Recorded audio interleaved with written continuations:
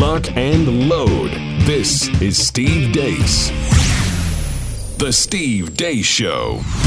And greetings. Happy Tuesday. Thanks for tuning in here today, live and on demand on Blaze TV, radio, podcast. Steve Deace here with Todd Erzin and Aaron McIntyre and all of you at 888-900-3393. That's 888-900-3393. Steve at stevedeace.com is the email address. That's DEACE. Like us on Facebook. Follow us on Twitter at Steve Deace Show. And if you're looking for clips of this show that you can sample for yourself, and then if you dig it, you can share it with others, go to youtube.com/Steve Deace, youtube.com/Steve Deace. Jam-packed Tuesday coming your way. At the bottom of the hour, we are going to get into what may be the final nail in the coffin of American journalism, if it already had not been nailed shut. And that's what's gone on with the New York Times over the past few days. We will go in depth on that here at the bottom of the hour. That will lead into fake news or not next hour. For Pop Culture Tuesday, we're going to play a little game theory. So if we're going to tell all these athletes now that they have a platform and use it for their beliefs, especially the college players who are just starting to figure out what it is that they believe in most cases, what happens when you start seeing the diversity of opinion out there? What happens when some 24-year-old BYU player back from a mission puts on his shoes, "Married Lives Matter"? What happens? Because you know it's coming. Mm-hmm. You know it is coming. I mean, these folks on the left operate in this bubble environment where they're largely surrounded by people who just think like them, and then they are able to ban people who don't, to perpetuate that mythology. When they run into real life, though, and find out that's not the case, when some college basketball player at a place like a Gonzaga, like a Catholic school like that, in January on his sneakers, writes on his shoes, "Baby Lives Matter" for Sanctity of Life Month, what's going to happen? Let's game theory this out, shall we? Because I've seen this, the block end that I'm wearing today with my favorite team. A lot of our friends in the left, President Obama gave him a shout out. Our football coach, Jim Harbaugh, went out there and marched with his players against police brutality there in Ann Arbor. Do you guys remember what he was talking about a month ago? Did an interview with one of the editors over at the National Review on a podcast. Do you guys remember this? Baby Lives Matter. And he said, "Baby Lives Matter."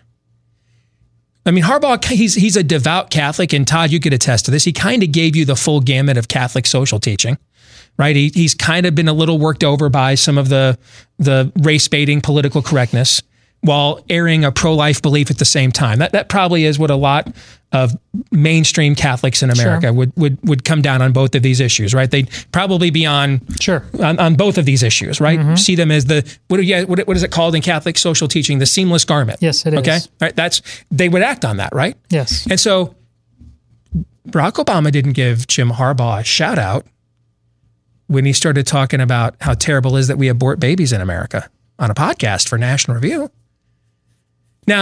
But now that we're in this realm, this is the world we're going to live in. Everybody, hey, use your platforms.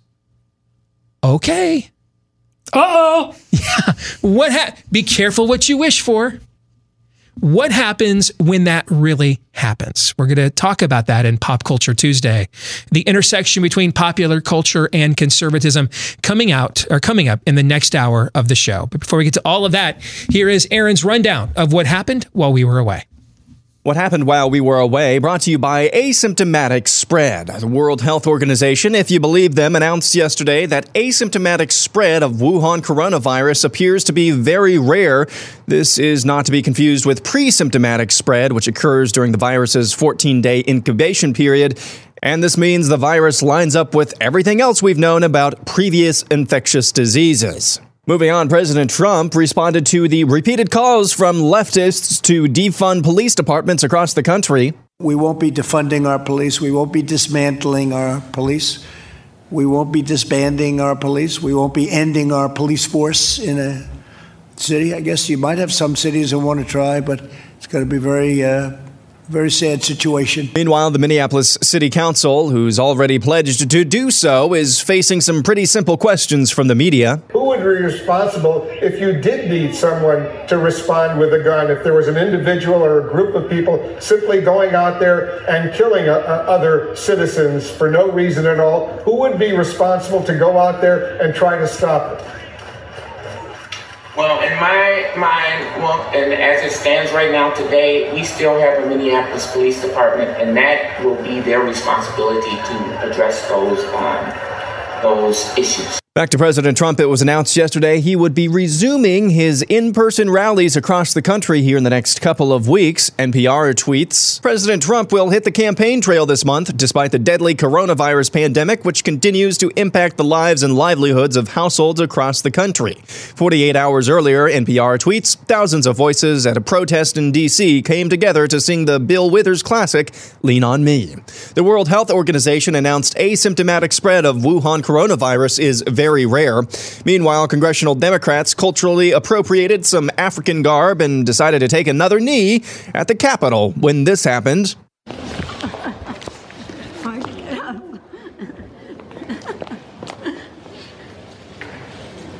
Learning Chinese today, today's phrase is lay off the ice cream, Nancy. 放下冰淇淋，南希。 Also, Jerry Nadler wants to run your health care.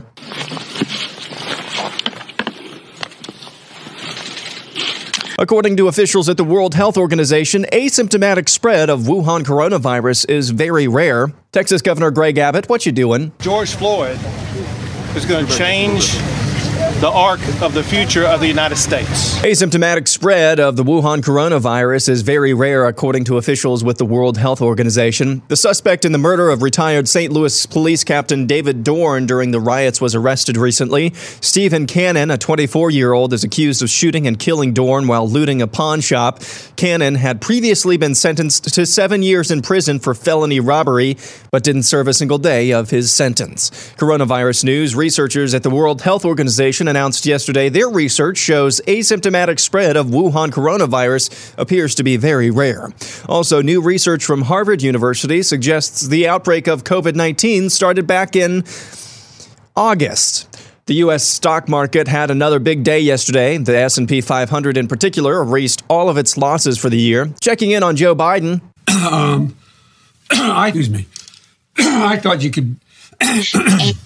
Asymptomatic spread of Wuhan coronavirus is very rare, lining up the disease with all other known viral infections. That's according to researchers at the World Health Organization. Harry Potter author J.K. Rowling was absolutely pilloried by the woke mob recently for continuing to insist that boys are boys and girls are girls. In a series of tweets over the weekend, she insisted that she's sympathetic to so-called transgenders, but does not believe gender is a spectrum. And finally, Florida Beach Grim Reaper update. I think it's premature that we open our beaches. The same one who just a couple of weeks ago was raising money to buy body bags for Florida beachgoers to warn them about the dangers of coronavirus transmission on the beach is back again. He tweets, quote, Defunct Springs, Florida, huge crowd, stay hopeful and stay strong. For those of you listening, he tweeted a picture of himself at a Black Lives Matter rally wearing an I Can't Breathe t-shirt. Asymptomatic coronavirus transmission is very rare, according to the World Health Organization. And that's what happened while we were away. Well, now that we are beginning to open up, that doesn't mean we all just go back to our bad habits that we were doing beforehand, right? And that's where Brickhouse Nutrition comes in, particularly their outstanding product, Field of Greens. One scoop has a full serving of real USDA certified organic fruits and vegetables that boost your energy and support a healthy immune system. Plus, a diet rich in fruits and vegetables can reduce your risk of heart disease, hypertension, and a whole host, easy for me to say, a whole host of other health issues. Field of Greens is also prebiotic, probiotic. Pardon me, I'm Joe Biden. Thank you. And also a great source of vitamins, fiber, and other nutrients. Just put one scoop in any water-based drink, and you are done. You are good to go. Right now, you can save 15% off your first order with the offer code Steve at brickhousesteve.com. That's brickhousesteve.com. Some of you have asked me, how does this stuff taste? Yes, I have drank it plenty of times myself. My son drinks it. It's probably the only way we can get him to drink his vegetables. I would say it tastes like one of those green machine naked juices without the 90 grams of sugar or whatever is in it. It literally has like 90 grams of sugar, I believe, or something like that. Okay. So that's what I would compare it to. All right. 15% off your first order when you go to BrickHouseSteve.com and use the promo code Steve. And if you decide to subscribe, you're like, hey, let's get this healthy stuff in the home every month. How about 10% off of your order every month too, to get both of those discounts? BrickHouseSteve.com, promo code Steve. We are going to discuss in the overtime later today whether it matters if Colin Powell and who else? George W. Bush, who's denying that he's going to do this, by the way. But and then there was the third. Mitt Romney. Mitt Romney, thank you. Whether it matters if they all come out and support Joe Biden or not. And we'll discuss that today in the overtime. That's blazetv.com/Deace. That's how you can get a discounted subscription to Blaze TV if you have not yet done so. blazetv.com/Deace, and then use the promo code Steve to get that discount. And if you're already a subscriber, that's where you go to get it later today too. blazetv.com/Deace. All right, let's get to what is in the overtime. I don't know if you guys picked up on this, but major breaking news yesterday, the World Health Organization saying asymptomatic spread of coronavirus, quote, very rare. Aaron, you did mention that. That was in your montage, correct? I believe so. All right. I thought I heard that in there. Here's why that matters. Because it's the only thing that mattered. It's why we shut the world down, shut America down. That was our concern. It's why the NCAA tournament was canceled, all of these sporting events. The concern that these, quote, super spreader events, unquote, would occur. The asymptomatic would go and share it with one another and then take it home and inflict it upon the elderly and the infirm, right? That was the rationale. And it seemed like a realistic concern in the middle of March because it was a, quote, novel coronavirus, meaning something new. Are we sure this isn't something different? Now, the laws of immunology, virology, and biology say that that's not really how the vast majority of illnesses in the world are spread. And so about a month and a half ago, when we had Dr. Scott Atlas from Stanford University on the show, that's what he meant when he kept reiterating, hey, the laws of biology, virology, immunology don't change because of a new virus, unless we get data that shows that they do. And there was never any data that indicates this.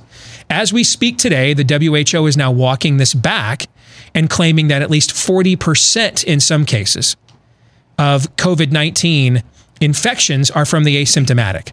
I can promise you in fact, my whole career in the pot right now, I promise you that's not true.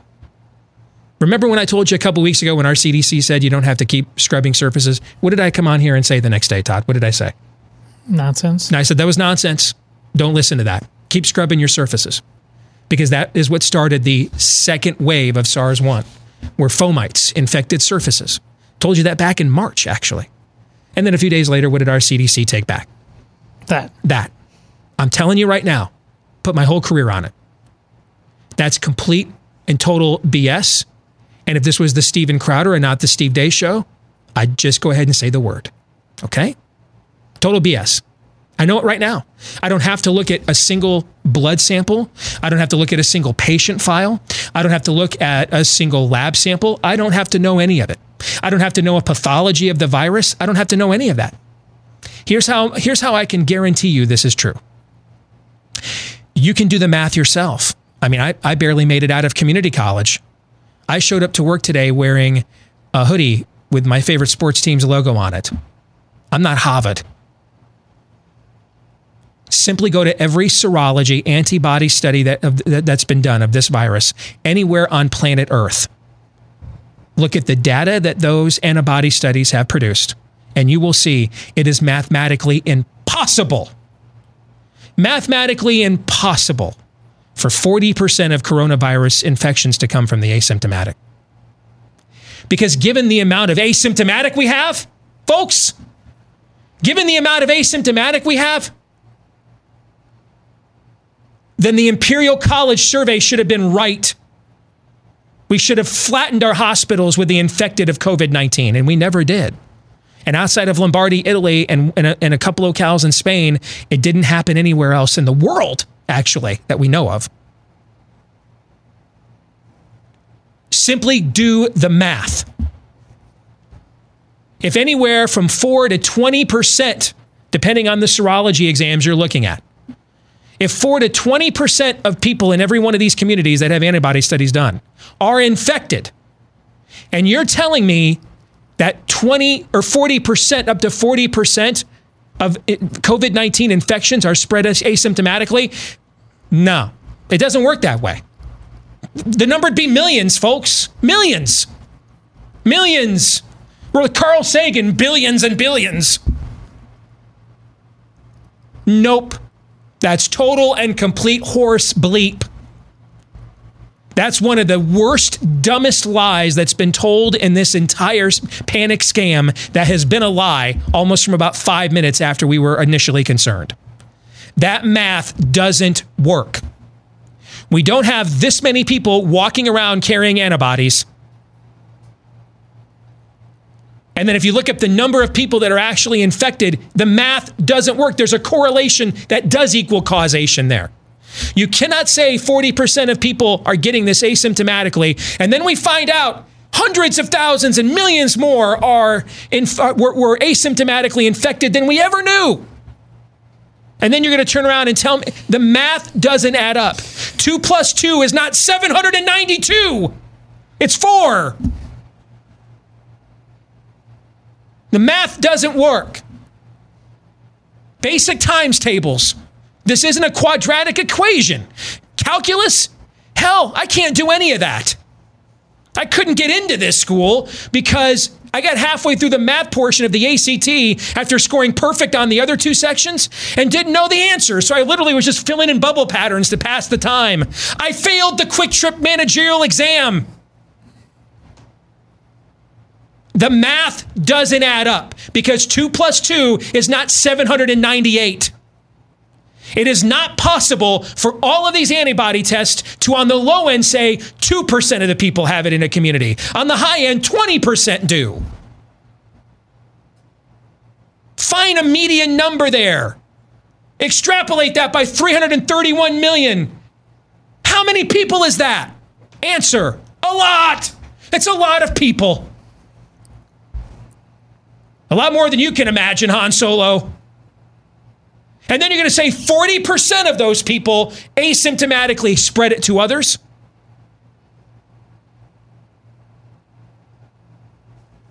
Then why are we closing down hospitals? Why wasn't this the stand? That math doesn't work. They're counting on you being dumb. That's what they're counting on. They're counting on you being pliable. Oh, well, yeah. And I said yesterday it wasn't, and today maybe it is. Let me tell you why they said yesterday it wasn't. I'll tell you why. You want to know? I'll connect some dots for you. I would like to, yeah. Yeah, I'm going to do that for you. What happened over the weekend all over the world? What happened? Super spreader events. Super spreader events. Mass suicide. Yeah, yes, mass suicide, mass casualty events known as race protests. I'm just talking about the peaceful ones. Have you guys seen the crowds in Philadelphia, Amsterdam, London? Did you see the size of those crowds? Did you see the size of the crowd there Mr. Florida Beach's Grim Reaper dude wasn't social distancing with? And so what happens if 2 weeks from now, you know, like when we had the Wisconsin primary election and 500,000 people went out in Wisconsin and voted? And we waited for 2 weeks to see what would happen. And on this show, we told you, nothing. Nothing happened. Every time the panic porn is called, it has do 7 offsuit. No hand. Florida, smoldering ash. Didn't happen. Georgia, an experiment in human sacrifice. I believe that's what the Atlantic wrote, right? Not so much. Our home state of Iowa didn't put a stay-at-home order in place. Anthony Fauci personally calling our governor. Since she began opening up the state, hospitalizations in Iowa have dropped at least 20%. I could go on. Sweden. We finally had them in Lake of the Ozark. No, we didn't. Lake of the Ozark was another smoldering ash. Didn't happen. Sweden was going to be smoldering ash. Didn't happen. Every time you've been promised smoldering ash, remember we were kids, I want my MTV. I want my smoldering ash. I want it. I like it. I got to have it. I want my smoldering ash. So what happens when we have hundreds of thousands of people in some of these settings going out to protest all over the world? And then over the course of the next 14 days, which is the incubation period of this virus, you don't have to bike ride through the streets while Blue Oyster Cult is played on loop.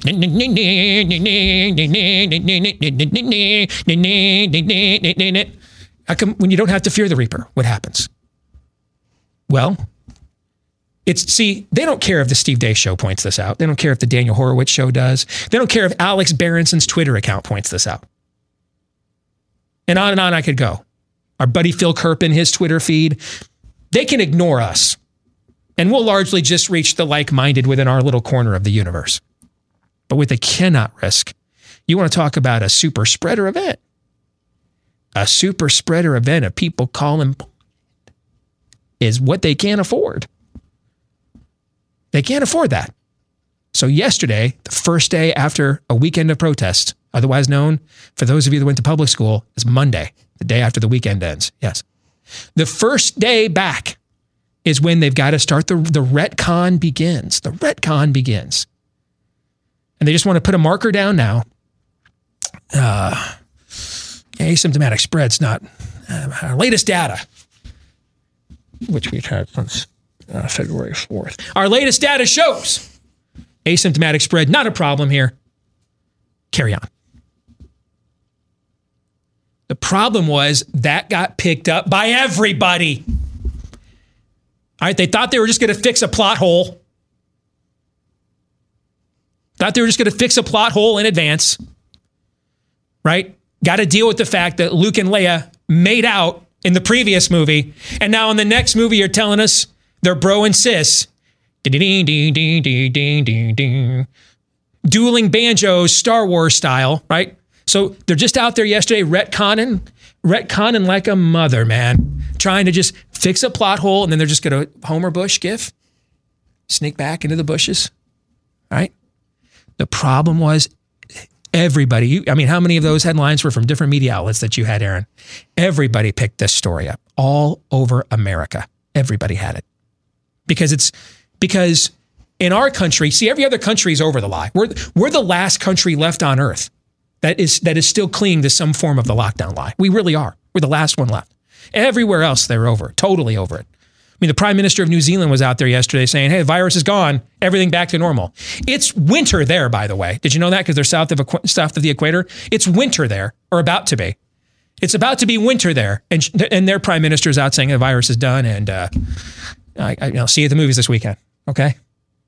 No, we are the last nation on earth clinging to this. Why? Because we're the only nation on earth with an orange man bad. So we can't have the truth because we can't have nice things. The lie must continue, right? Nancy Pelosi's got to culturally appropriate African garb that we get all of us banned, cancel cultured on Twitter, and then hit her life alert because she's fallen and she can't get up, right? Okay. So we're the last country on earth that refuses to just completely abandon this. Every other country, including a whole bunch of left-wing ones, are like, that was really dumb. Anyway, I want to kind of hit the brothels and get back to the, smoking the peace pipe. So let's just forget the whole thing. All right. We're like clinging to this because how else are you going to get Captain Dementia elected president? And so this story, this whole thing of asymptomatic spread, this was the linchpin for all the lockdowns nationwide. If they allowed their pants to get pulled down here, the lie of that, the fact that this was a lie from the beginning gets exposed. They can't afford that. But now they tried something even dumber.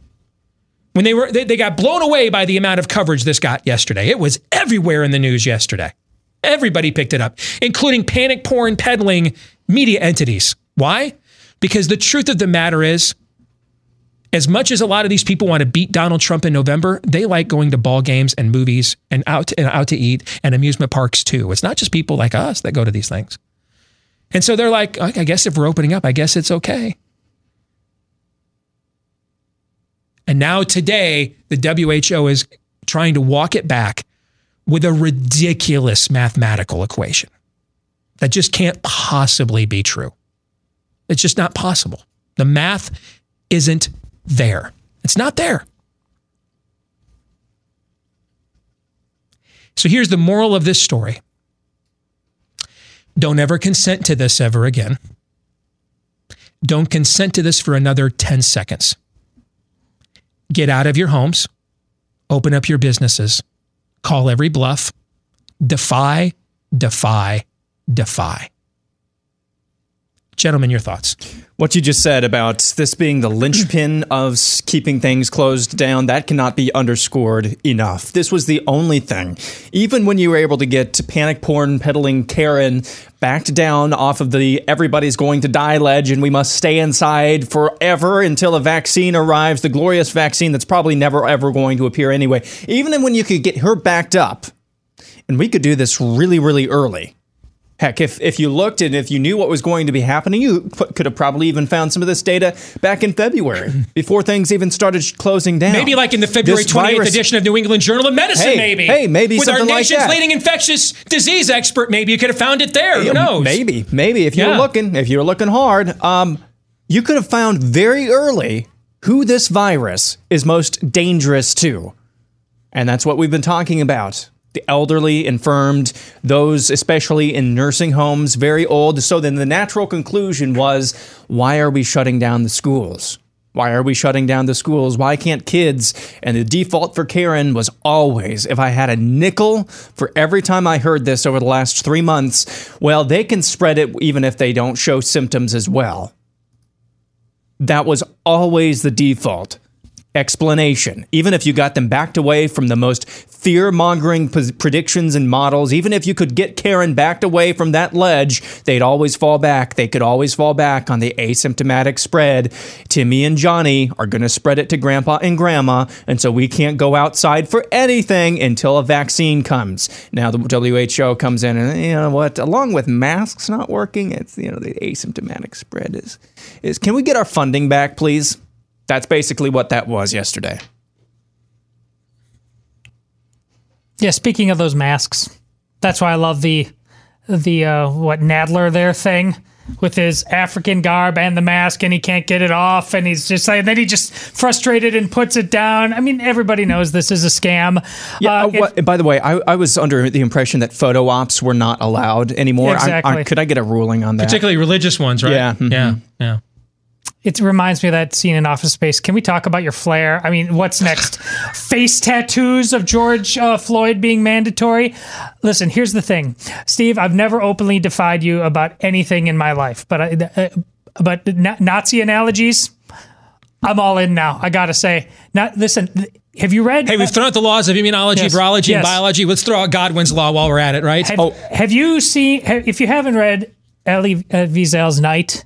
And you just how does it get to the point where a first world nation within the last 100 years is just herding people up like firewood into cars, train cars, and herding them off to the gas chambers? This level of unreality is how it happens. This level. Yeah, one more. I actually had this all teed up and ready to go if I can chime this in as well. It's something that has always haunted me about Corrie ten Boom's biography. Have you heard of her, Corrie ten Boom? Of course. The very first chapter of that book, her brother, I believe it's, I can't remember his name, but her brother is a Reformed Dutch minister who runs a home for elderly Jewish, and he tells the tales in 1937 of taking in younger and younger Jews from Germany, telling of the madness spreading in the universities there. That has haunted me to this day, along the lines of what Todd has said. We're to come back. If it wasn't already closed shut, the last nail pounded into the casket of American media. We'll talk about it next.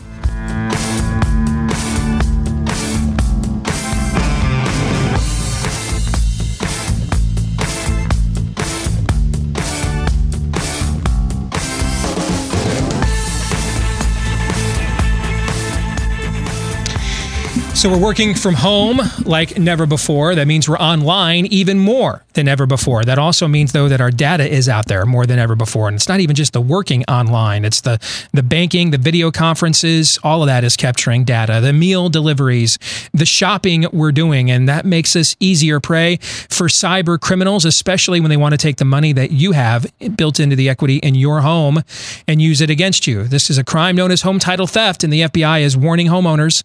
Home Title Lock is how you can protect your home from these cyber thieves. Your home's legal title is online, where they find it, forge your signature, stating you sold your home to them.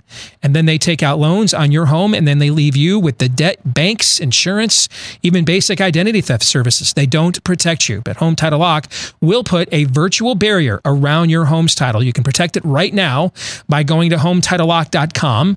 That's HomeTitleLock.com. Register your address while you're there, by the way, and just to make sure that you haven't already been targeted.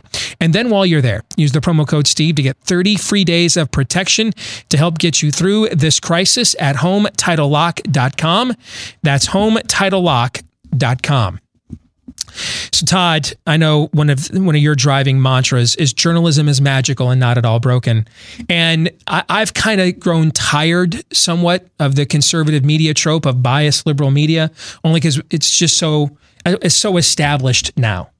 Now, when we delve into malfeasance, to me, that's a whole new front in this battle.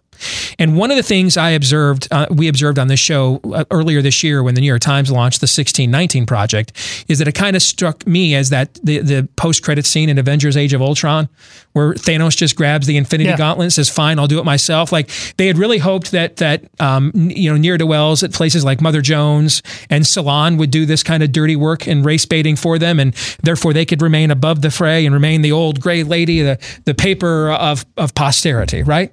And then ultimately, when those outlets were not able to do the job, the New York Times just said, fine, we'll grab the Infinity Gauntlet and we'll deconstruct America ourselves.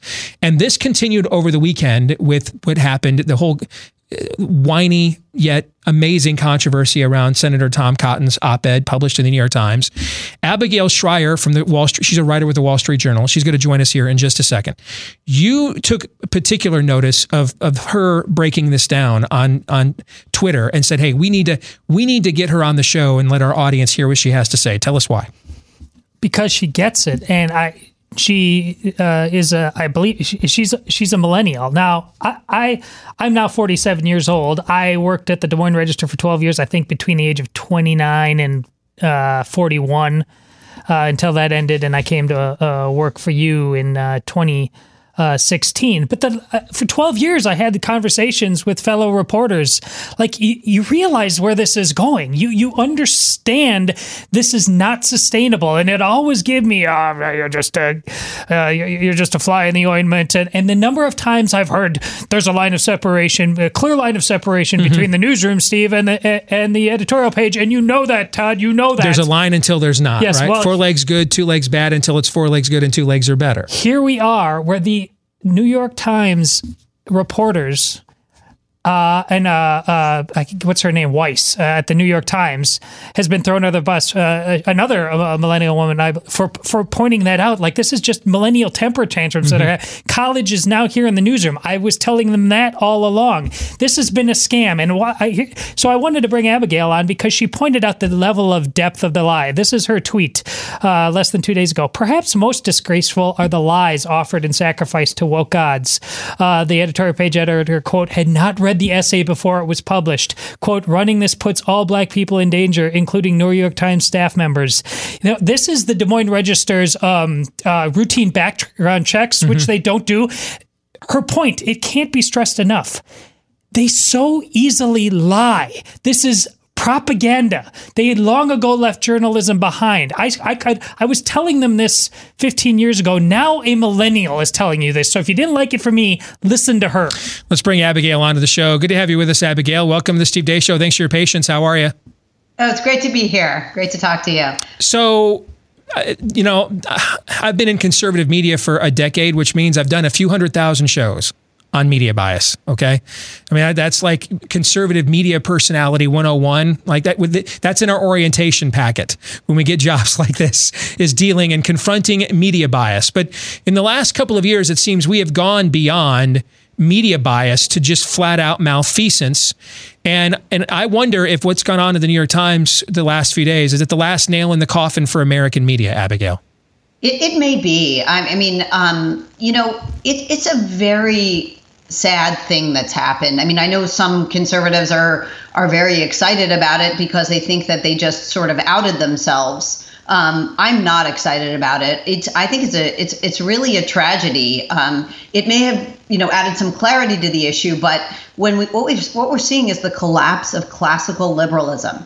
All that does is feed the alligator. And the New York Times just handed a big victory to some very bad people and emboldened them to further stifle free inquiry. It's a very bad move, and it's not good for any of us. What'd you think of my analogy that I gave right before we brought you on? That I kind of viewed them taking on the 1619 project as almost they're acknowledging now to do what they would like to do to deconstruct America. They're the ones that have to get their hands dirty now. The seedy underbelly red light district of the American left blogosphere doesn't have enough transcendent reach to get into the suburbs and the exurbs and the rural areas of America. So therefore, the old gray lady decided, hey, you know what? If you want a job done right, you got to do it yourself. That's interesting. I mean, yeah, I think that what happened in the New York Times was a kind of devolution into kinderarchy, right? The children are now in charge. This is governance by children, and the adults are scared of the kids.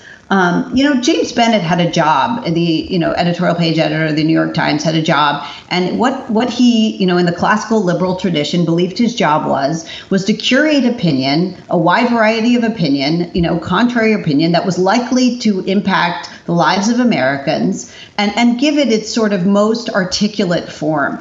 And the opinion offered by Tom Cotton in the pages of the New York Times was one supported by 58% of Americans. This was a somewhat mainstream view.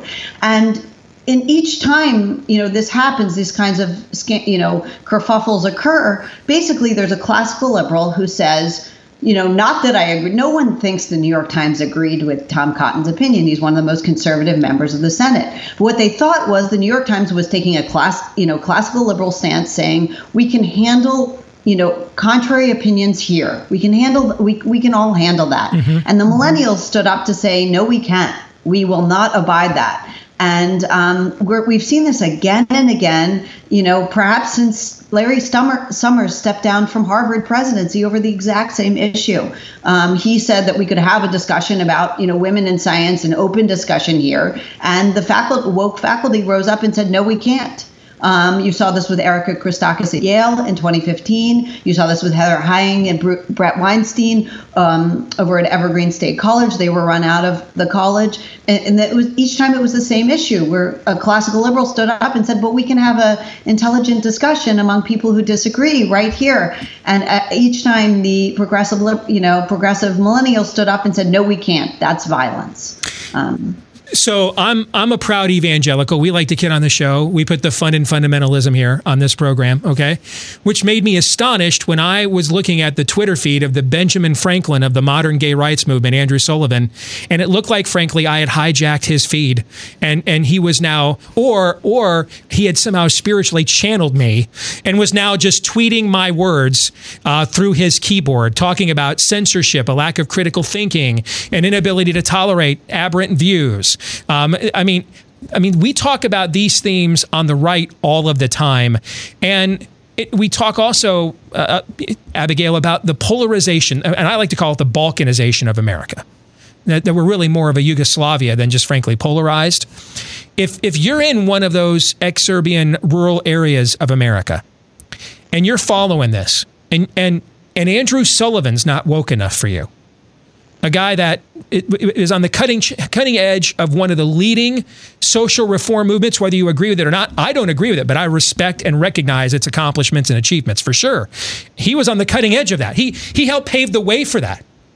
If his opinion cannot be tolerated in the public square, if these people are in power, where's room for people like me and folks in audiences like this then in their world?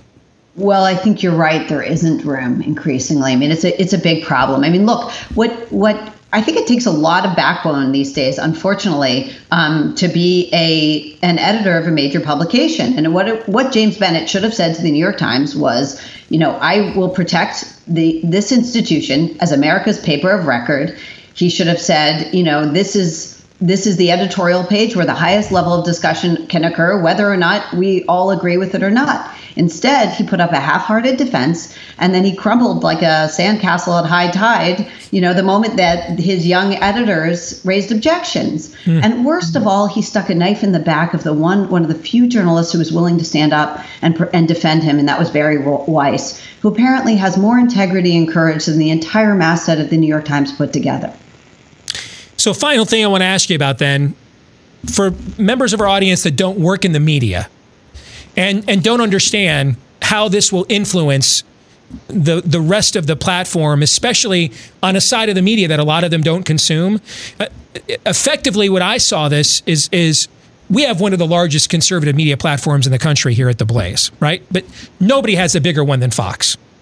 Imagine if Fox just decided, F it, Alex Jones, 8 o'clock primetime, new show, right?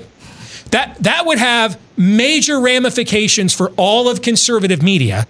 What that would do if they decided that they were willing to inject that into the zeitgeist, right? How does that similarly what the New York Times did last week? What does this mean going forward for the Washington Post, CNN, ABC, CBS, they're along with the Associated Press, they're basically the mouth of the river, right? So the rest of the tributaries here in this ecosystem, what happens to them from here, seeing this precedent? That's right. I mean, look, I'm a conservative, but I have a lot of liberal friends like everybody else. Mm-hmm. And a lot of them were writing to me from different, I heard from people in different publications how frightened they were. And these were not conservatives. These are classical liberals. They were afraid, that their jobs were on the line at all the major publications if they don't, say the right things. This is not something you want, members of the press worried about. You don't want them terrified of a woke mob, but that's what you have. My friend at Free Beacon, Noah Pollack, pointed out, and I thought it was a great point. He said, the idea that they feel unsafe is completely untrue. The idea that, that young writers from the New York Times feel unsafe because Tom Cotton wrote an op-ed in the New York Times is just completely untrue. What this was a power grab, and it was. Mm-hmm. It was a very effective power grab by the woke millennials, and it just fed the alligator. I don't know what they're going to take over next. The mob outside Lot's house will not be satiated now that you've incentivized it. It's going to see the night through now. We're going to see where this ultimately goes because we don't ever slouch towards Gomorrah. It's rare for me to disagree with the late, great Robert Bork, but we don't slouch to Gomorrah as a species. We sprint. Every time we start the race, it becomes a sprint. Abigail Shrier, right. Go ahead. And I think your point is excellent that every time you take reasonable opinions, and Tom Cotton's view was shared, the idea that, if American cities are being overwhelmed, if life and limb and property is being threatened by violent protesters and the police are overwhelmed, that the American government should send in military is not a very controversial view. I mean, I guess obviously it was somewhat controversial, but it's shared by 58% of Americans and probably 100% of Americans whose life and property were on the line, mm-hmm. right? Mm-hmm. If we can't have an open discussion about the merits and demerits of that view, then what you're left with is an America, as you said, that's completely balkanized, that we have provocateurs on both sides who are the only ones who can get their opinions heard. And we don't have reasoned discussion anymore. Very well said, Abigail Shrier. Thank you for joining us. Really eloquent. Appreciated having you on here today. Take care. All right? Thank you so much. You bet. So here's something you may not know about your dog's food, but the same problem that our food has, which is why we're taking so many supplements today. All the really good, nutritious stuff is stripped out so that it can be mass produced and then stay on the shelf for maybe like 2 years. Same thing happens to our dog's food too. And that's why we're taking supplements. Your dog could use it as well. That's where Rough Greens Vitasmart comes in. It is not a new dog food, but it is a premium dog food supplement. It's a powder that you sprinkle on your dog's food. And apparently it tastes great too because our dog absolutely loves it. It contains also massive amounts of vitamins, minerals, digestive enzymes, probiotics, prebiotics, even omega oils and antioxidants, all the stuff your dog needs for a healthy and balanced diet. It's their one-a-day supplement, if you will. And if you want to try it, they're going to love it. If you want to try it and help your dog to feel better than ever before. All right, go to roughgreens.com/blaze. That's RUFF. That's how they spell it. roughgreens.com/blaze. Again, that's roughgreens.com/blaze. Todd, so you're the one that discovered her for the show. Your thoughts on the conversation we just had with Abigail Shrier? Well, I even believe more greatly that what I just said before the show, based on how nice that person is. See, I'm not nice. Steve's not nice. Cranky old guys. I'm not nice. I'm many things. Some of them are even okay. Nice would not be one of them. She's nice, though. But again, she pointed out they're liars. They're just liars. And if you extrapolate the reality of what she's saying beyond this conversation, it points to what we've been saying on the show for a long time. We are in a civil war. The horse has left the barn. Stop lying to yourself that you are dealing with people, as Steve says, that want to share a country with you. They do not. Human history does not have some kind of safety button just for you here in the era of 2020, where you aren't going to be treated any differently than those in the past who have been dehumanized, like those who aren't woke. The word that stuck out to me there, did you catch that? It was at the very beginning, and I was thinking about that a lot. The kinderarchy. Yes. Did you like that? Yeah, I did like that. Yeah, that got my attention too. Yeah. I like that as well. Completely unrelated question. Do you think the Children of the Corn ever took over the Gatlin, Nebraska newspaper? Do you think that ever happened?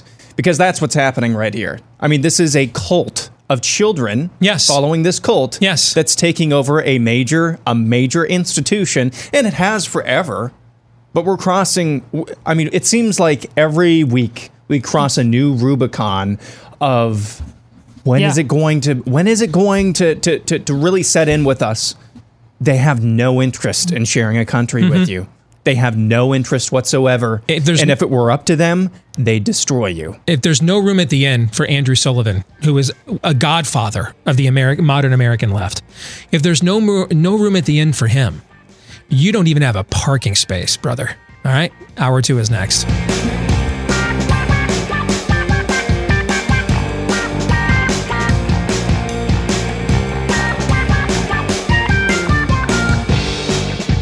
And we're back with Hour 2, live and on demand here on Blaze TV, radio, and podcast. Steve Deace with Aaron McIntyre and Todd Erzin and all of you. Let us know what you think about what we think. Steve@stevedeace.com is how you can email the program to do exactly that. DEACE. Almost forgot how to spell my name there for a second. You can also find us on Facebook and like us there. Follow us on Twitter @Steve Deace Show and YouTube.com/Steve Deace. If you're a podcast listener, we greatly appreciate you. Please hit that subscribe button and give us a 5-star review if you haven't done so already. Heck, if you have, keep use all your burner accounts. Just keep, stuffing the ballot box. We'll call them mail order. Yeah. That's what we'll do. Vote a couple times. Yeah, we'll vote a couple times. Mail in 5-star reviews. All right, for the show that puts the mail it in the mail in. All right. So thank you to all of you, the thousands of you that have left us one of those 5-star reviews already. Each and every one of them are appreciated. Coming up here in just a matter of moments, Fake News or Not, which is brought to you by Freedom Financial. The anxiety and stress caused by debt can be overwhelming. It makes you feel alone, like there's no way out. But there is a way out. You don't have to go through it alone. And Freedom Debt Solutions is here to help. There is no one-size-fits-all solution to getting out of debt. Freedom Debt Solutions, therefore, has more than 400 debt experts standing by to recommend the right solution to your specific situation. And no matter which solution you may qualify for, Freedom Debt Solutions could help you get rid of expensive credit and debt faster than you can on your own. All right. And low, affordable monthly program payments as well. Since 2002, Freedom Debt Solutions has served 750,000 clients, settled over 2.7 million accounts, and over $10 billion in debt. So if you've got $10,000 or more in credit card debt, if you're struggling to make monthly payments, there is hope. Stop the stress and anxiety your debt is causing. Find out now how you can get help at Freedom Debt Solutions with one of their experts and a free personalized debt consultation today. Go to freedomdebtsolutions.com/Steve. That's freedomdebtsolutions.com/Steve. One more time. freedomdebtsolutions.com/Steve. All right. Are we ready to go? Fake news or not, right? Let's do it. All right. So remember, we are not fact-checking propagandists. This is taking a look at whether those people and platforms that claim to be what is left of America, are they fake news or not? Beginning with Lindsey Graham promises this time he promises this time he'll get to the bottom of the deep state. McCabe is firing back. He says this: Mr. Rosenstein's claims to have been misled by me or anybody from the FBI regarding our concerns about President Trump and the campaign's interactions with Russia are completely false. Mr. Rosenstein approved of and suggested ways to enhance our investigation of the president. Further, I personally briefed Mr. Rosenstein on Jim Comey's memos describing his interactions with the president. Somebody's lying here. Are you going to call Andrew McCabe to testify in front of your committee? Just as sure as the sun rises and sets, I will.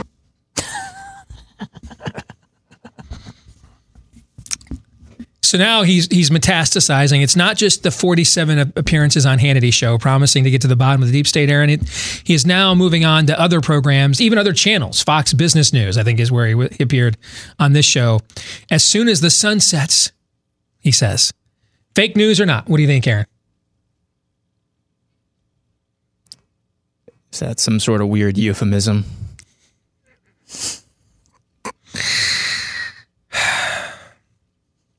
I take you think it's fake news. It's fake news. Yeah. Todd? Well, the question specifically was, are you going to get to the bottom of this? Is that what she said? Are you going to subpoena Andrew McCabe? Yes. Oh, For those who don't remember, and frankly, I think most of the people in our audience know more about this than we do probably. But Andrew McCabe is the former deputy director of the FBI who was forced to resign. I believe he was even charged with criminal leaking, right? Yeah. Okay. All right. So anyway, continue your answer. I think that really could be true news. He might subpoena him. There's no reason to believe that's going to lead to anything like fundamental justice. He likes the theater. You can subpoena somebody, make them show up, get the theater you want. So yeah, that could easily be true. That's why I asked. I wanted to be clear what he said. Is there going to be justice? Well, of course not. That would be fake news. But am I going to subpoena him? Yeah, because that's going to be fun. It's showtime. That reminds me to grab this pen here. I got to make a note. You know, I'm right. Another question I need to ask when I get to heaven: how did South Carolina elect Lindsey Graham all these years? Are you writing that with a Nancy Pelosi sucks pen? I am not. No, that's on my list of gots to know. That's my gots to know list. On my gots to know list is I gots to know how all y'all in South Carolina sent this guy, this effeminate poser, to the U.S. Senate for decades. I just need to know how he managed to pull that off, if for no other reason that maybe I have misjudged him. And he's actually the alpha dog 4D chess player in the room that he got y'all to do it all these years. I don't care what the answer is. Just, I will not be able to lay into eternal rest until I get said answer. I need to know. I need to know what it is. All right. Todd, this one's for you. I don't know if you know this or not, but no one really wants to live without the police. Commissioner, this thing is coming at us pretty quickly. It's we're used to hearing this sort of rhetoric, and it hangs around for a few years. But you've got the city of Minneapolis actually saying, no, we're going to go through with this, and other cities are watching it as a model. You know what's funny, Charles, when you were talking to Senator Scott, and he was talking about what they do in China and how they do it and why, and the Communist Party, what we're hearing is right out of the Antifa handbook, which parallels what they do in communist China. So it's kind of odd to listen to him. I almost thought he was talking about Minneapolis. Here's the bottom line. You defund the police or diminish their ability to police their communities, you're going to have a war zone. We learned this back in the 90s. In 1990, there were 2,400 murders in New York City. When Giuliani came in 1994, he basically came in with a model that nobody was going to live, visit, or work, or go to school in a place where they weren't safe. So his number one priority was to reduce crime. And for every percentage point we did, we saw income, economic income, highest rates. We saw the highest property values. We saw lowest poverty. The lowest murder, the lowest violent crime. Communities were much better off. You start taking that away, you take the police's ability to do their job, you're going to see the reverse. That's all there is to it. Former New York City Police Chief Bernard Kerik there. Of course, he was the man that, if you remember back in the day with 9/11, who was often at Rudy Giuliani's side in the aftermath of that terrorist attack. Todd, what do you think, fake news or not? That's largely not fake news. I can't speak for every jot and tittle of the allusions to data about what happened with Giuliani getting tough on crime. But, now you see Rudy Giuliani kind of, being Trump's henchman of sorts and Twitter 2.0. And, of course, you know him from 9/11. But really, that's the Rudy Giuliani that was always the most interesting to me because, listen, he's not some conservative, but that was just like baseline common sense, how you have to govern a city in order to enjoy all the other fruits that this place called New York offers. There's assumptions. There are things in this world you cannot control. You can't just project your desires upon. Yes. You can't just magically think and conjure truth into existence. Yeah. There are certain things in this world that are objectively true and predetermined, whether you want them to be or not. And so you have to set aside some of your own preferences and biases in acknowledgement of those truths, right? Yeah. We used to call that, there was a term we had for that. Common sense, right? Yeah, and he applied it without apology. And New Yorkers, for the most part, who, they're not Republicans, seem to appreciate it. Like, I want to go out and I want to go do my things that liberals do. I just don't want to feel like I'm at risk of my life all the time. That's not radical, but we have totally rejected it today. Like a buddy of mine rolled up on, was in D.C. yesterday. And I tweeted this photo out, and he rolls up at a D.C. restaurant, and 3 or 4 Democratic U.S. senators are sitting there having dinner together. No masks, no social distancing. And, and he puts out a tweet about this yesterday and sends it to me. Social distancing for thee, but for me, or for me, but not for thee, or reopening for me and not for thee is what he said, right? And I read through it. I saw his photo. I'm like, man, I long for the days when they just said these things to get power and knew that they didn't work. And then when they got control, they instituted some form of common sense because in the end, they didn't want their property destroyed and their kids' schools burnt to the ground either, right? Right. I miss the old hypocrisies, don't you? Because now we're literally debating whether we should defund police or not. Yeah. Across the entire country. Yeah. I miss that just being like a talking point to get power into race bait. And then afterwards, Bill Clinton signs the 3 strikes and you're outlaw. Yeah. I miss those days. Now, Clinton is the perfect poster child for that mindset you're talking about. Yes. He really is. Yeah. Now it is. Oh, maybe we can just do this. We can have community spread justice. We don't have to have a police. Get that trademarked. Aaron, what do you think? It's true news, and this is, what we're talking about here, common sense. It's just an arm of the natural law. Yeah. It's an arm of understanding human nature as well, that we're not inherently good. See, it would make sense. Why would we even need police or any laws at all if man were inherently good? But if man is inherently bad, then we need laws and we need enforcement to be able to enforce those laws. What we're talking about here, the antithesis of what you just described with Bill Clinton, it's just straight up madness. It makes no sense. It's Wolf Blitzer asking that Minneapolis city councilwoman, what happens when there is a mass shooting event? Who's going to respond then? And her response, did you catch that today in the montage? Her response was, well, it'd be the Minneapolis Police Department's.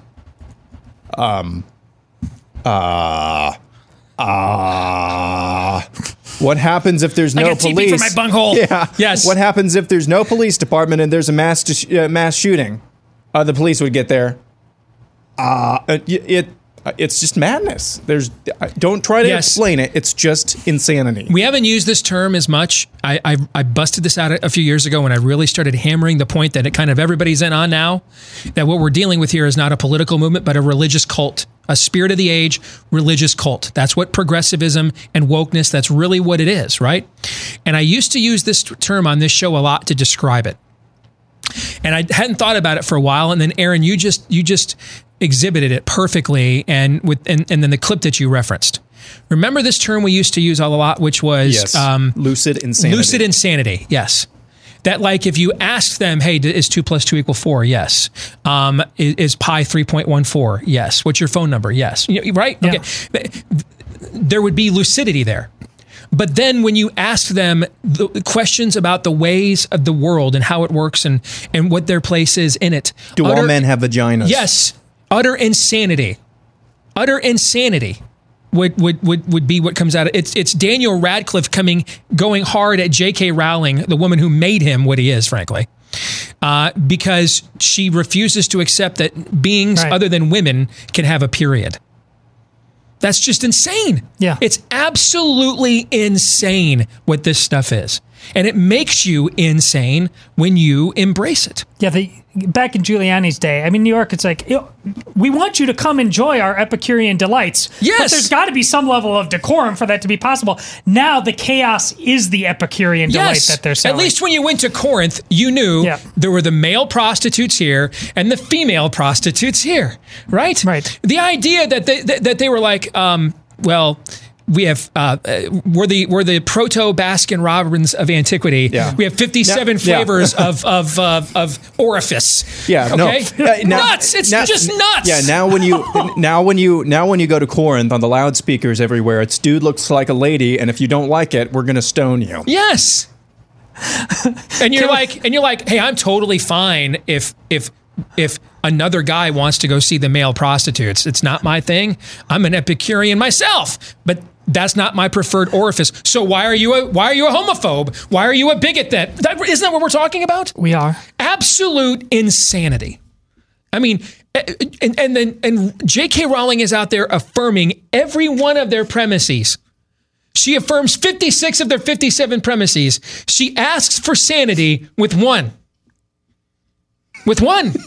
Yeah. And it's verboten. It cannot happen. It cannot occur.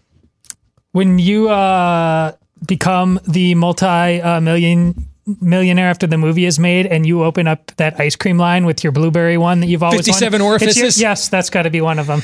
Todd is referencing, I haven't done it in the last couple of years. They finally discouraged me. But for several years, I would enter the Ben & Jerry's flavor contest, where if you suggest a flavor and they pick up on it, I don't know if you win a cash prize or Ben & Jerry's for life, because those communists make some dope ice cream, man. And I've every year I would enter in Blueberry Hill, which was blueberry flavored ice cream with a milk chocolate fudge ribbon and a marshmallow ribbon. Okay. He's not fake news. He is so earnest in describing this. I know, not fake news. Listen, if you don't take anything I've said this whole show seriously, you better take that. Because I entered that flavor like 5 years in a row, man. And I'm like, I would eat that. Wouldn't you eat that? Sure. I think that sounds great. No, they rejected me every time. Let's get to our next clip. Joe Biden something. I don't envy him. He is in between a rock and a hard place in his decision to pick a VP because it's really going to signal to Democrats and really to the independent voters that he needs to win over what type of administration he would carry out if president. Is he going to go down the path of a defund the police, quite radical administration, or is he going to try to be more moderate? Neither Kamala Harris nor Elizabeth Warren are moderates in the policies that they have supported.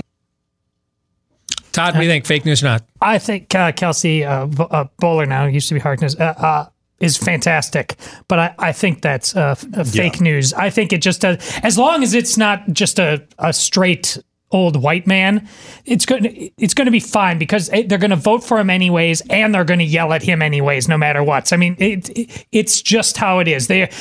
Somebody is going to get crucified. You didn't go far enough into the wokeness scale. That's going to happen no matter who he picks, and then they're all going to vote for him anyways. Aaron? Totally. Yeah, my analysis is not much different from that. I mean, between a rock and a hard place, no. It's just, I don't think you're going to really add that much.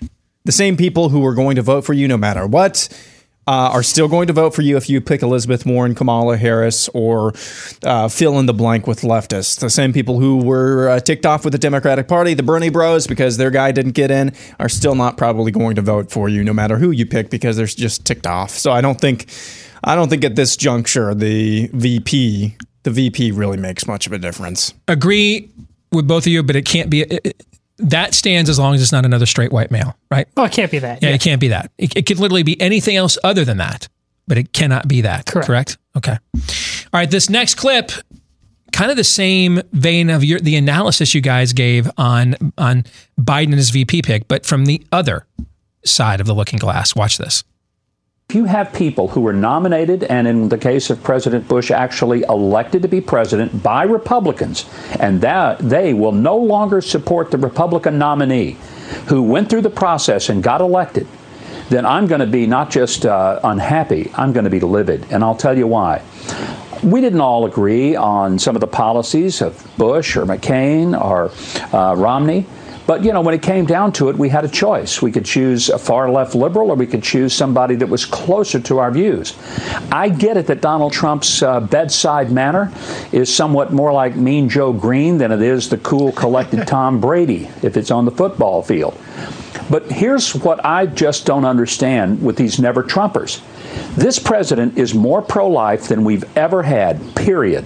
He's more pro-Israel. He has deregulated so much government so that the businesses of America can thrive, and they have until this COVID stuff happened. This is a president who has stood up to the globalist, stood up to the unfair trade practices, brought back American jobs, has done more for minorities than any president in my lifetime in actually helping people to have good, decent jobs and a future. This is a president who has reformed criminal justice. There's an incredibly long litany of things he's done. And some of them say, but I don't like his personality. Well, get over it. Aaron, what say you? You get to go first this time. It's amazing how I can disagree with so many things and so many people within one short clip. So let's start with what he first remarked, talking about, I think, Colin Powell and Mitt Romney, and I think he was talking about George W. Bush as well, even though that's not actually true. People who have indicated that they are not former Republicans or working for Republicans who have indicated that they are not going to vote for Donald Trump. All right.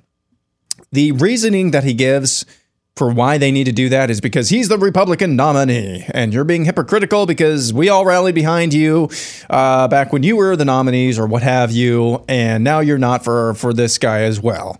Now, all those guys that he just mentioned, Mitt Romney, Colin Powell, you don't have to support the nominee. I was not a Republican back then, but there was a measurable chunk of the Republican Party back in 2016 that did not want to get behind it, did not rally behind Donald Trump. We know that as well.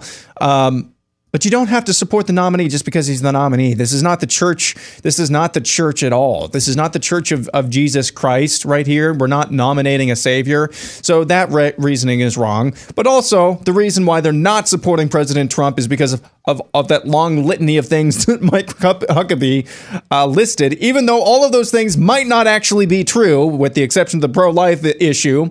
All those things might not actually be true. But Donald Trump is perceived as having been all of those things to those guys. And so that's why Mitt Romney and, fill in the blank don't want to support him, because they perceive him as actually being conservative, even though it's up for debate whether or not he's actually accomplished as much as what Mike Huckabee fit in there. So does that make sense at all? There's so much confusion going on there. There's just so much confusion. And I think that if they would have rearranged, if Mike Huckabee would have just rearranged words just a little bit there, I probably would have agreed with a lot more. But yeah, I think the whole thing is almost the whole thing is fake news. The core claim there, though, that you need to support the Republican nominee because he's the Republican nominee, that's total fake news. Todd, what do you think? It's fake news largely from a meta level, because his advocates are such a terrible job of what is it in a lot of Protestant, like accountability circle, isn't that accountability groups, things like that? Yeah, Trump's suck. I mean, he's just nothing about coronavirus, the lockdowns, or the riots are mentioned within that. It's just a vacuum of conversation that he's having there that has nothing to do with the reality at hand. We need a president right now, Republican, Democrat, man, woman, whatever, doing a job. But we needed that before we ever heard of lockdowns too. But it's always this level of dinner theater. It's just always the show. He has done some good things. I mean, one of the most impressive things I've ever seen Steve Deace do, and that's a pretty damn long list, where after the 2016 election, after this show being Never Trump, and all of us agreed on that, just saying he's our president now, and we got to see if this thing is doable. We can't torpedo it right out of the gate. That took a lot of courage of conviction. That's not a level of conviction that Mike Huckabee is showing there. We needed more Mike Huckabee of willing to put down the constant apology tour, if he in fact had access to him all along in a way that like this show didn't, and get him across the finish line about the constituencies that Mike cares about. One more clip. The man of the hour, Senator Tom Cotton. The Times issued a statement after it published it, saying this: "We've examined the piece and the process leading up to the publication. This review made clear that a rushed editorial process led to the publication of an op-ed that did not meet our standards." Here to react right now is the senator himself, Senator Tom Cotton of the Armed Services, Intelligence, Banking, and Economic Committees. Good to see you, sir. Thank you so much for joining me, Senator. What happened with the Times op-ed? Was it rushed? Hardly, Maria. I will say my op-ed didn't meet the Times standards. It far exceeded their standards, which is usually sophomoric left-wing drivel. Todd, you get to go first this time. What do you think? There it is. Outstanding. Obvious. Talk about 1 + 1 = 2. And it goes back to what we already talked about with our guest. I mean, they're some of the most brazen liars, the people who now man this place called journalism, that have ever existed in professional enterprise in this country. Aaron? That is absolutely true news. And furthermore, you've seen over the last couple of months places, just crazy bat crap left-wing places like Vice cut a lot of their employees. I wonder, and I'm saying this, I'm not trying to own the libs here. I honestly wonder if we're at the point now where places like the New York Times and the Washington Post have just made it to where there's no market. Right. For all Vice. Those entities are a redundancy now. Yes. Precisely. Yep. So I think that's apropos, and I think the senator is not fake news. There was no point in ripping the Columbia House insert out of the TV guide for a 47th time with a penny to get a whole new batch of CDs that you were never going to subscribe and pay for later when they invented Napster, right? That's a good analogy. Okay, I mean, this is a redundancy now. All of the entire left-wing blogosphere is a redundancy now. It has all been co-opted by the corporate leftist media. And this is why I have made the conscientious decision to, like, I've got the president's Twitter account on mute. So even if you guys tweet in response, I don't know what he's saying.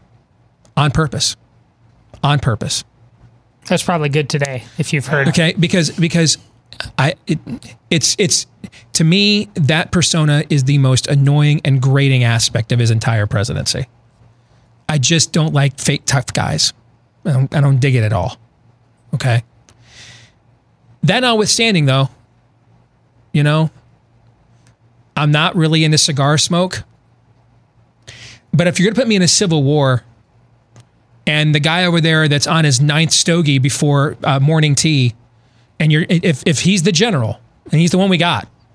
And he's the killer. He's the killer we have and the killer we need. I'll wear a mask. You know what I'm saying? I do. I'll talk to him from the other side of the door because I'm not afforded the luxury of the annoyance of his vices. And I think that's where I have made, along with some of the accomplishments that Mike Huckabee mentioned, those things are true. Mm-hmm. I also think we've overrated those accomplishments, though, because of how bad the Republican Party was before he took over. Also true. All right, I think that we have way inflated this. I mean, we were the political constituency version of a woman with a biological clock. You know, an attractive woman at 40 or 42 years. Isn't that a new reality show? A beautiful 42-year-old woman who couldn't find a mate. Now she's worried she's not going to have a kid. And so men are literally vying to impregnate her. Didn't I read about that last week? I believe that's a new reality show. I believe it. Okay. That's kind of what we as conservatives are with the Republican Party. And, you know, at this point, you know, we realized after a while, no one was even going to try to meet our standards. Wasn't even going to try. And yet we still have these natural desires that we would like to see fulfilled. Mm-hmm. And so if at first you don't succeed, you lower your expectations. You know what I'm saying? Yeah. And so a guy at 42 that had no shot in any context with me to get a single digit of my 7. I'm now, you know, I'm with him on Bumblebee and Tinder because the pickings are getting slimmer. So I think we've overrated his accomplishments because we have spent 20 years being abused by people named Bush, McCain, Romney et al. True. That notwithstanding, though, the other big reason for my evolution is it became clear to me these last couple of years, civil war is upon you, whether you want it or not. And I'm just at that point, and again, this is just me talking, Steve Deace, individual, doing the mental math myself. I can't justify the angst and frustration and disgust and disdain I have with some of his vices, given the fact that there's a gun to my head pointed right at me from the left right now. We'll come back. Pop Culture Tuesday is next.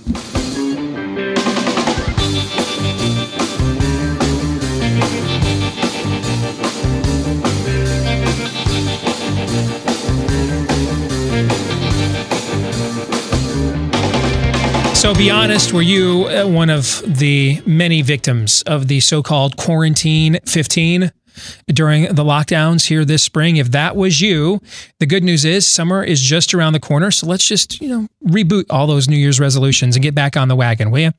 Doctor-developed Riduzone is an excellent way to help you do exactly that because it helps you to curb cravings for the fattening foods that derail your discipline.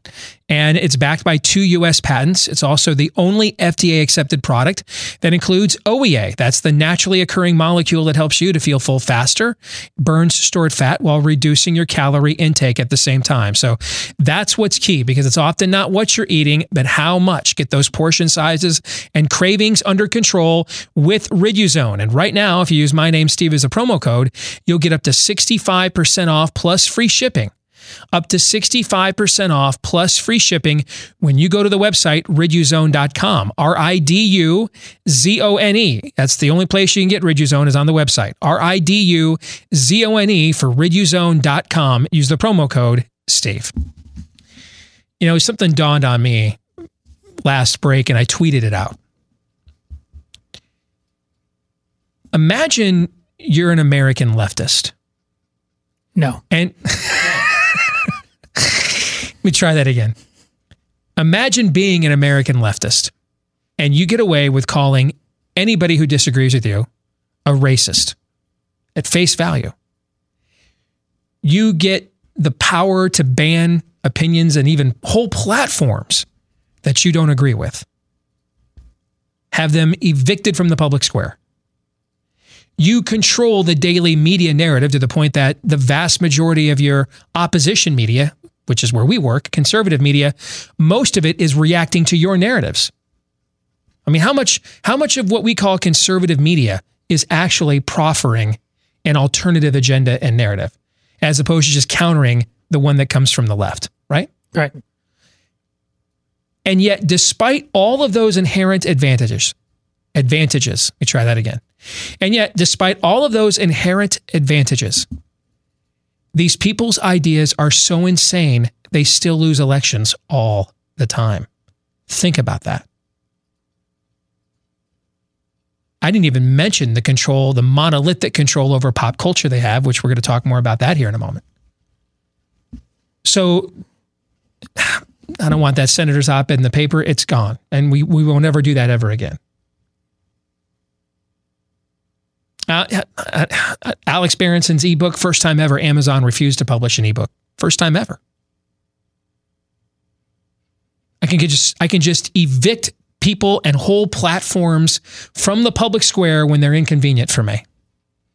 I can immediately label those who disagree with me racist, misogynistic, xenophobic, homophobic bigots, and have that literally end the argument in most cases.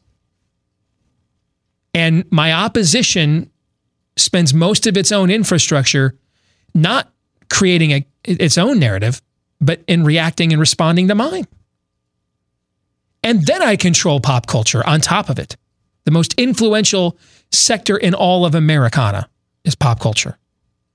And yet, despite all of those advantages, my ideas are still so insane that I lose elections all the time. You ever looked at it that way before? Well, it reminds me of an economic argument about how the greatness of American enterprise, as laden as it is, and more so before Donald Trump came along, credit to him, but with regulation and the American consumer with high taxation, how just the inherent quality of the machine is able to continue to go along and not grind to a halt. Right. You're making the same argument, but on a cultural level. But there's just a sooner or later argument to the entire thing, is there not? I mean, there's always going to be an 11th hour, ultimately, that can't go on indefinitely. Let's talk about what also can't go on indefinitely. All right, let's get to Pop Culture Tuesday when we look at the intersection between pop culture and conservatism. And what's happening right now in the sports world is after it was vanquished following the 2016 election, and it nearly vanquished ESPN and much of sports media, and it caused, by some estimates, a 17% drop in NFL. I can't remember if that was attendance or TV ratings. All right. Sports wokeness is having a resurrection moment right now. And a lot of it is because this is a much easier cause to rally behind. At least based on what we know, the obvious unjust death of George Floyd is a lot more, and even if he did have fentanyl and meth in his system, as the local autopsy report says, even if all that turns out to be true, and believe me, the cops' attorneys are gonna bring all this out at a trial. We're gonna know what really happened here, one way or the other, at this trial, I believe. But even if all that's true, it doesn't justify knee choking him out over 9 minutes, right? So this obvious, based on what we know, obviously unjust death is a much easier rallying cry than a multi-million-dollar pampered athlete whose adopted parents were white, whose football coach that was the only one in a major school to offer him a scholarship to play quarterback was white, meaning that white America has been fairly friendly to Colin Kaepernick. That's how he got where he's at. Frankly, they opened all kinds of doors for him. His coach in the NFL, Jim Harbaugh, benched the white quarterback that was the number 1 overall pick in the draft in order to start him, who was picked in the 2nd round. In the middle of the season, that happened, actually. The conservative Catholic guy did that. Yes, okay. And suddenly he meets a Black Lives Matters hottie. They start hooking up. He's now Fletch 6'9" with afro, and he's on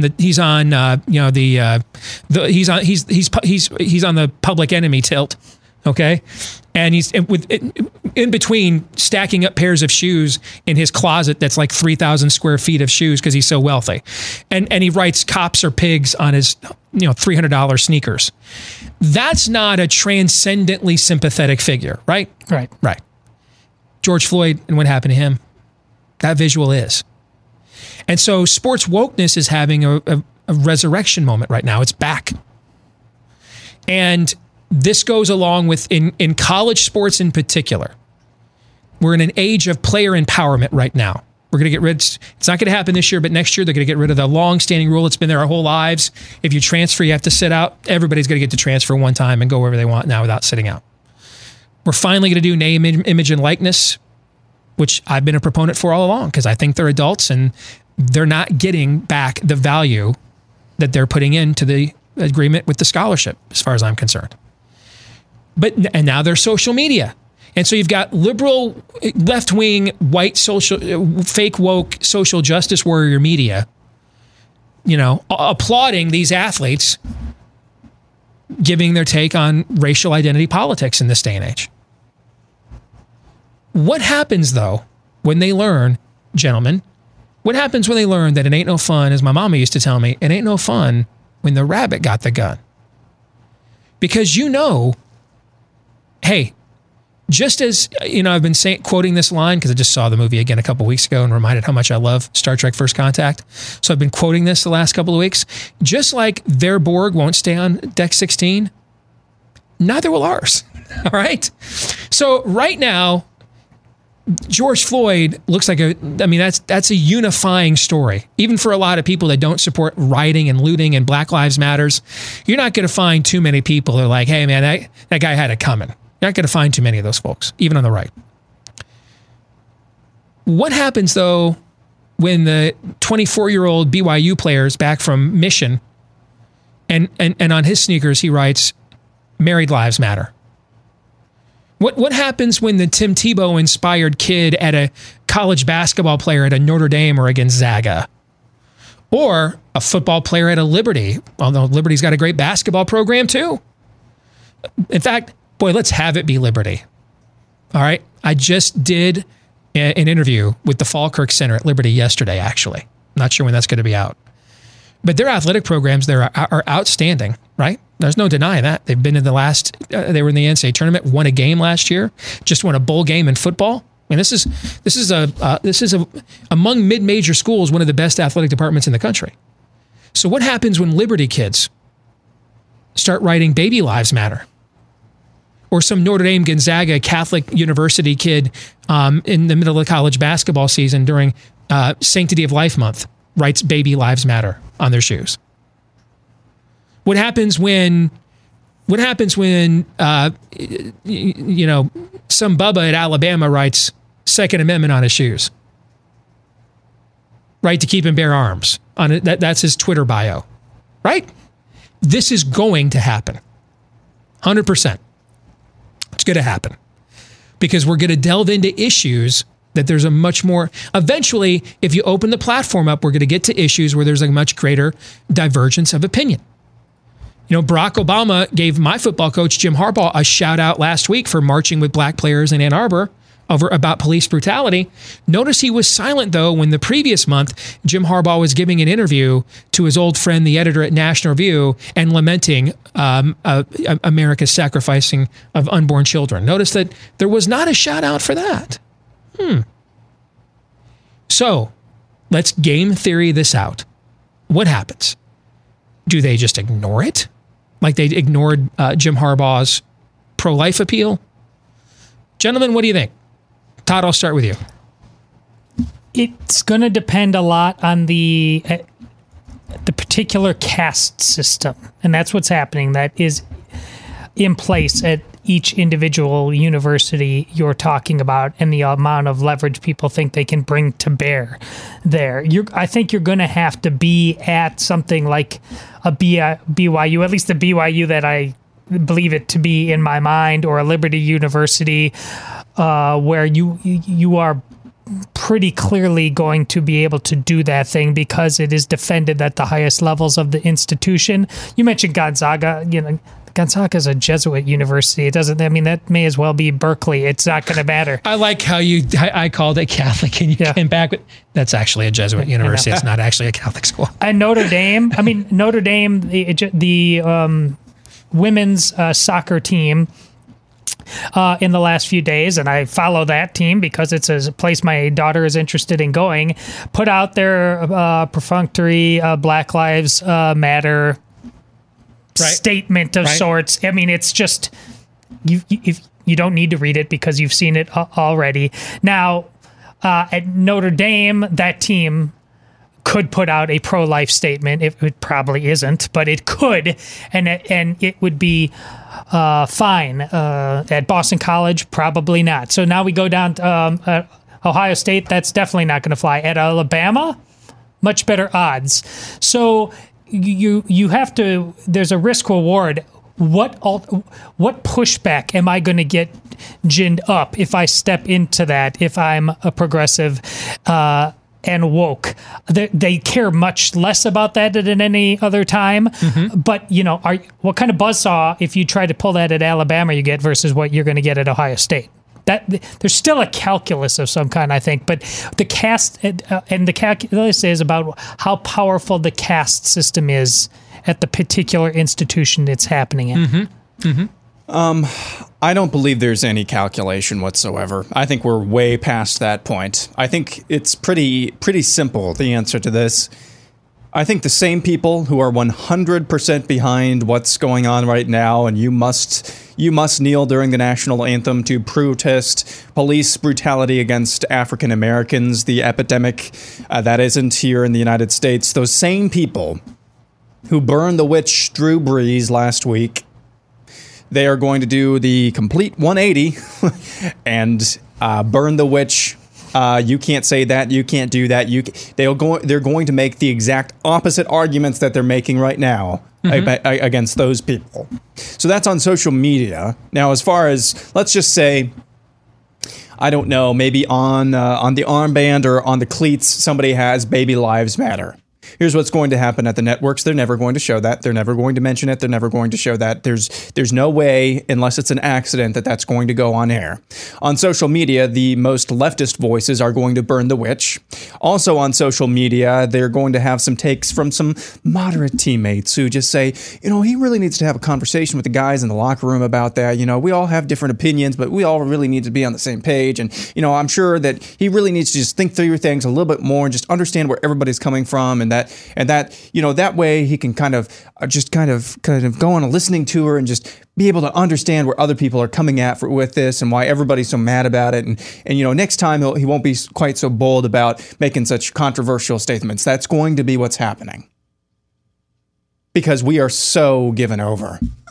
The culture is so given over to this right now and at large that's going to be, there's not going to be any calculation. It's just going to be burn the witch. And at worst and at best, it's going to be, you just need to maybe sit back and listen and understand why that's such a controversial statement. And you should not do that. That's what it's going to be. I spent a few years ago, some time going after what's his face that started Pro Football Talk. Now with NBC Sports, I can't remember his name. Florio. Yeah, Mike Florio, thank you. Because he's big cancel culture, grab ass dude. And I'm trying to remember what athlete it was. It might have been, it was when Tim Tebow was going to go speak at Robert Jefferson's church a few years ago. And he tried to cancel culture before we even knew what a cancel culture was. He tried to cancel culture Tim Tebow. He was still in the NFL at the time. And I just went in, and of course he does that Sunday night show during the NFL season with who every Sunday night? Tony Dungy. So I just went into Tony Dungy's Twitter feed. I just started sending and copying Mike Florio. Do you remember this? Yeah. On a whole bunch of stuff on Tony Dungy speaking at pro-family events, Tony Dungy marriages between a man and a woman.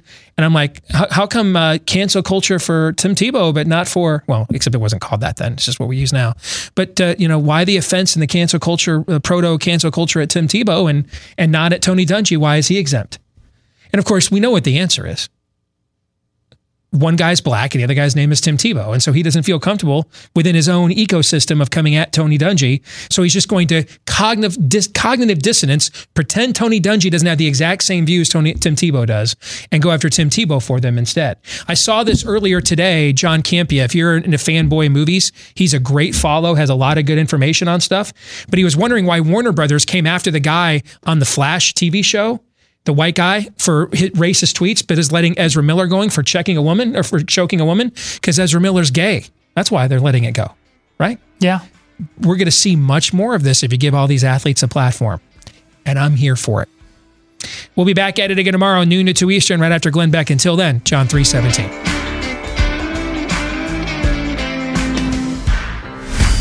This is Steve Deace on the Blaze Radio Network.